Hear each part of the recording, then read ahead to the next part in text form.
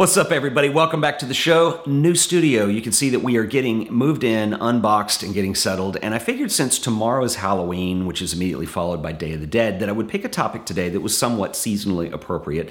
And so today I want to talk about photography and the occult, which is something I've not done on the show before. And it's actually a really interesting thing to look at historically, because there is a very fruitful period of images that were made between probably about 1870 to up to 1930 or so.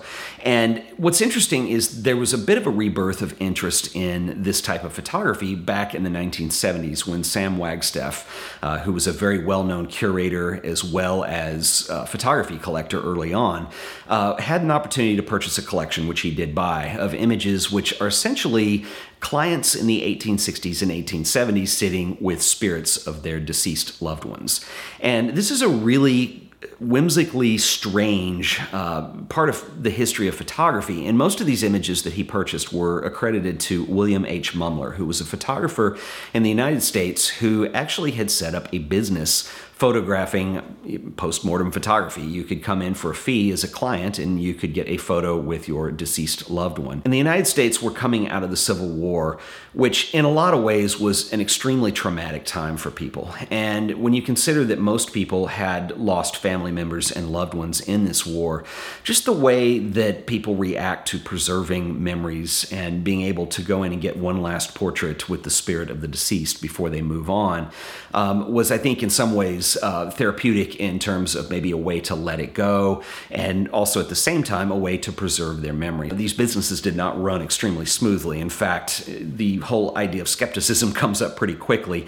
And not only were there police raids and there were investigators that were called in to spy on photographers and what was going on in their studio, but there was a major effort to bring people to trial for essentially defrauding the public with a business. And a lot of this happened at the time, and a lot of these photographers had to go through that.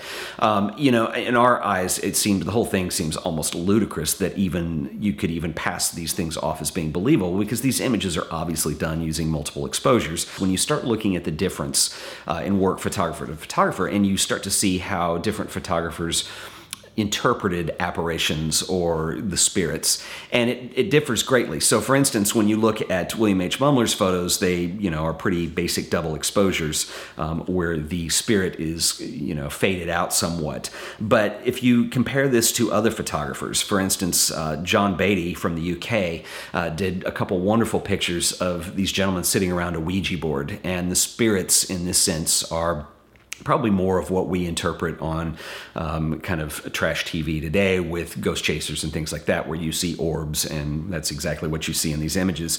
Also, you have Frederick Hudson, who interpreted his apparitions as not having heads or faces, and this was kind of a predominant thing in his work, adding to that mystery.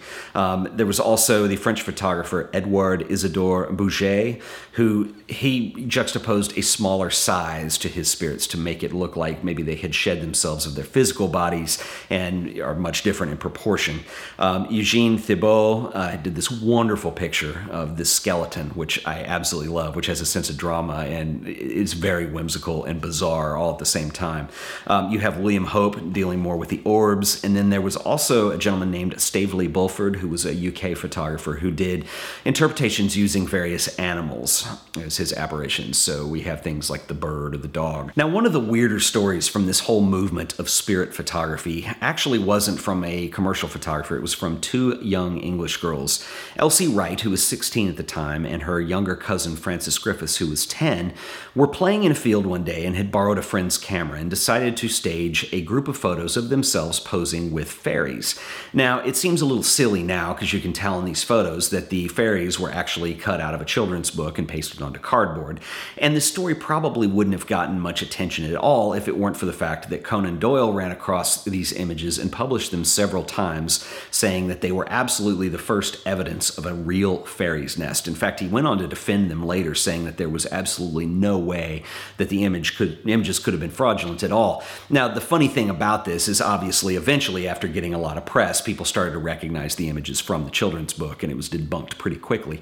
But it's interesting to me because I think this whole movement of spirit photography really is pretty corny looking in a lot of ways. It's pretty easy, even if you're not a photographer, to see what the manipulation technique was, which was using multiple exposures. But what's interesting to me is this willingness at the time to want to see the camera prove something that maybe was a fantasy or not real or that didn't exist. And whether that was a deceased relative or whether that was something like goblins or fairies or what have you, is that photography all of a sudden had, it was viewed early on as a scientific medium only.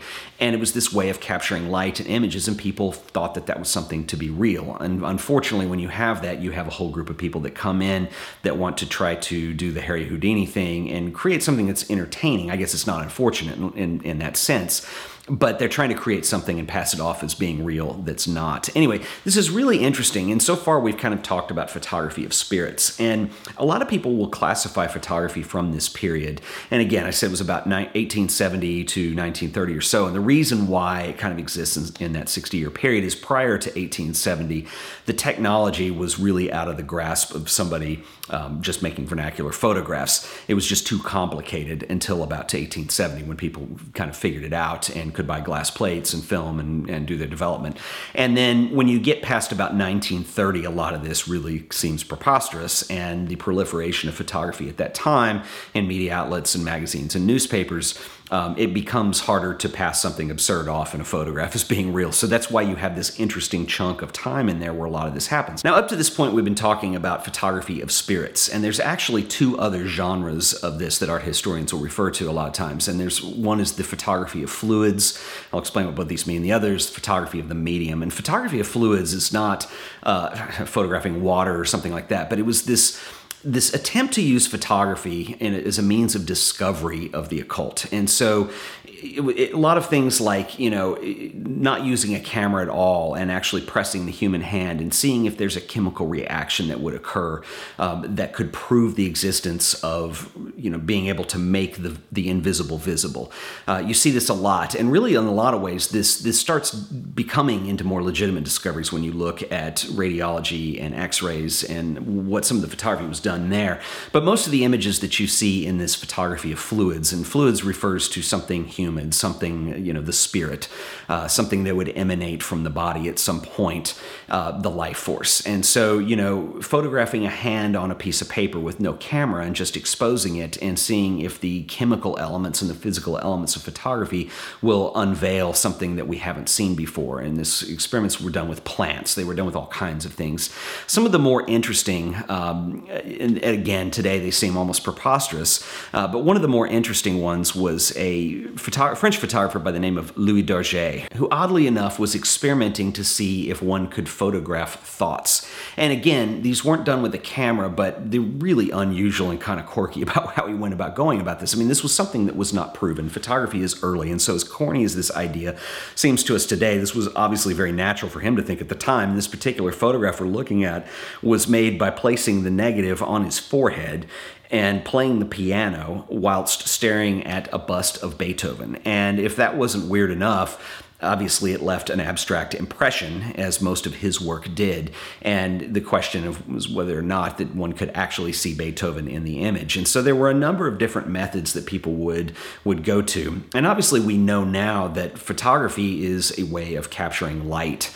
And a lot of people wanted there to be maybe something else you could capture as well. And maybe this was some kind of transcommunication with another world or with the supernatural, or maybe this was something as strange as capturing one's thoughts. What's interesting is, of the three genres we're talking about today, photography of fluids actually would include things like auras. And it's the one aspect that actually went, as I mentioned, into radiology and x-ray technology. But also, I think this is the one thing that survives today with the whole idea of the occult and the skepticism, is when you have the ghost chasers that do TV shows or YouTube channels or whatever today that try to get orbs and evidence of the beyond. And they try to use the highest technology in their efforts to try to capture that. And so that was exactly when this started, was during this time with this whole notion of photography of fluids.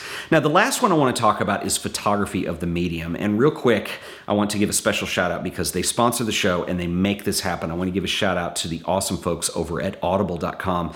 Audible.com is the internet's leading provider of audiobooks with over 180,000 titles across all types of literature, including fiction, nonfiction, and periodicals. If you go through here, you can probably find something that is just right for Halloween. If you enjoy reading books but don't always have the time to sit and read, audiobooks are a wonderful way to get your reading done while you're on a commute or at the gym. And Audible have a deal for Art of Photography viewers right now where you can get your first book absolutely free. What you want to do is go to the following link. You want to go to audiblepodcast.com/AOP. That is audiblepodcast.com/AOP. That lets Audible know I sent you, and you sign up for their service, and there is no contract. You can cancel at any time if it doesn't work out, and either way, the first book is yours to keep absolutely free. So I want to give a special shout out and thanks to the folks at Audible for once again sponsoring another episode of The Art of Photography. The last one I want to talk about is photography of the medium, and this is the one that gets really bizarre and really quirky. In fact, downright creepy at times. And so what we mean when we talk about photography of the medium is when someone believes that they can communicate with the supernatural, and they believe that sometimes a medium is required to do that. And this could be a group of people sitting around a Ouija board. This could be one person in a trance. It could be a seance. There's some kind of medium that is delivered. And this gets very Ghostbusters. Sometimes we have the whole idea of the ectoplasm. And so you see a lot of these images with people with veils coming out of their mouths. In fact, we see time-lapse progressions claiming that this was truth, that this person actually was giving birth to something, of a materialization of some kind. Sometimes we see small doll heads. There was a very famous performer in Germany during this time who went by the stage name of Eva C. And she drew a lot of controversy and was, under most accounts, generally pretty bizarre as an individual.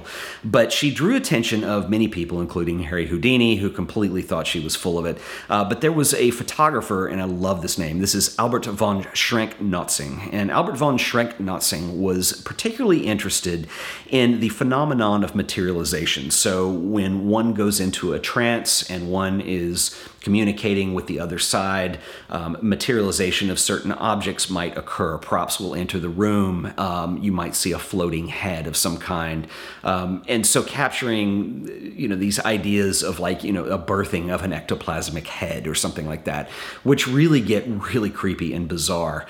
He worked a lot with Eva C. And he later on had several court cases that, essentially ended up having to prove that his stuff was indeed fraudulent and not real, which again seems funny to us today, but at that time that seemed more serious business. But even then, he believed in the occult so much that he really did believe that eventually he would accidentally come across and photograph something that was real, and that's one of the reasons he insisted upon keeping this stuff so secret.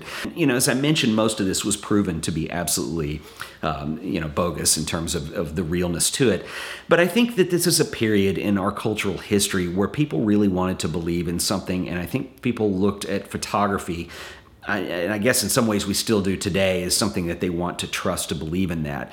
I think that we know today that certain things are very easy to manipulate in photography, and it is very possible that this period of photographs is why we look at that now.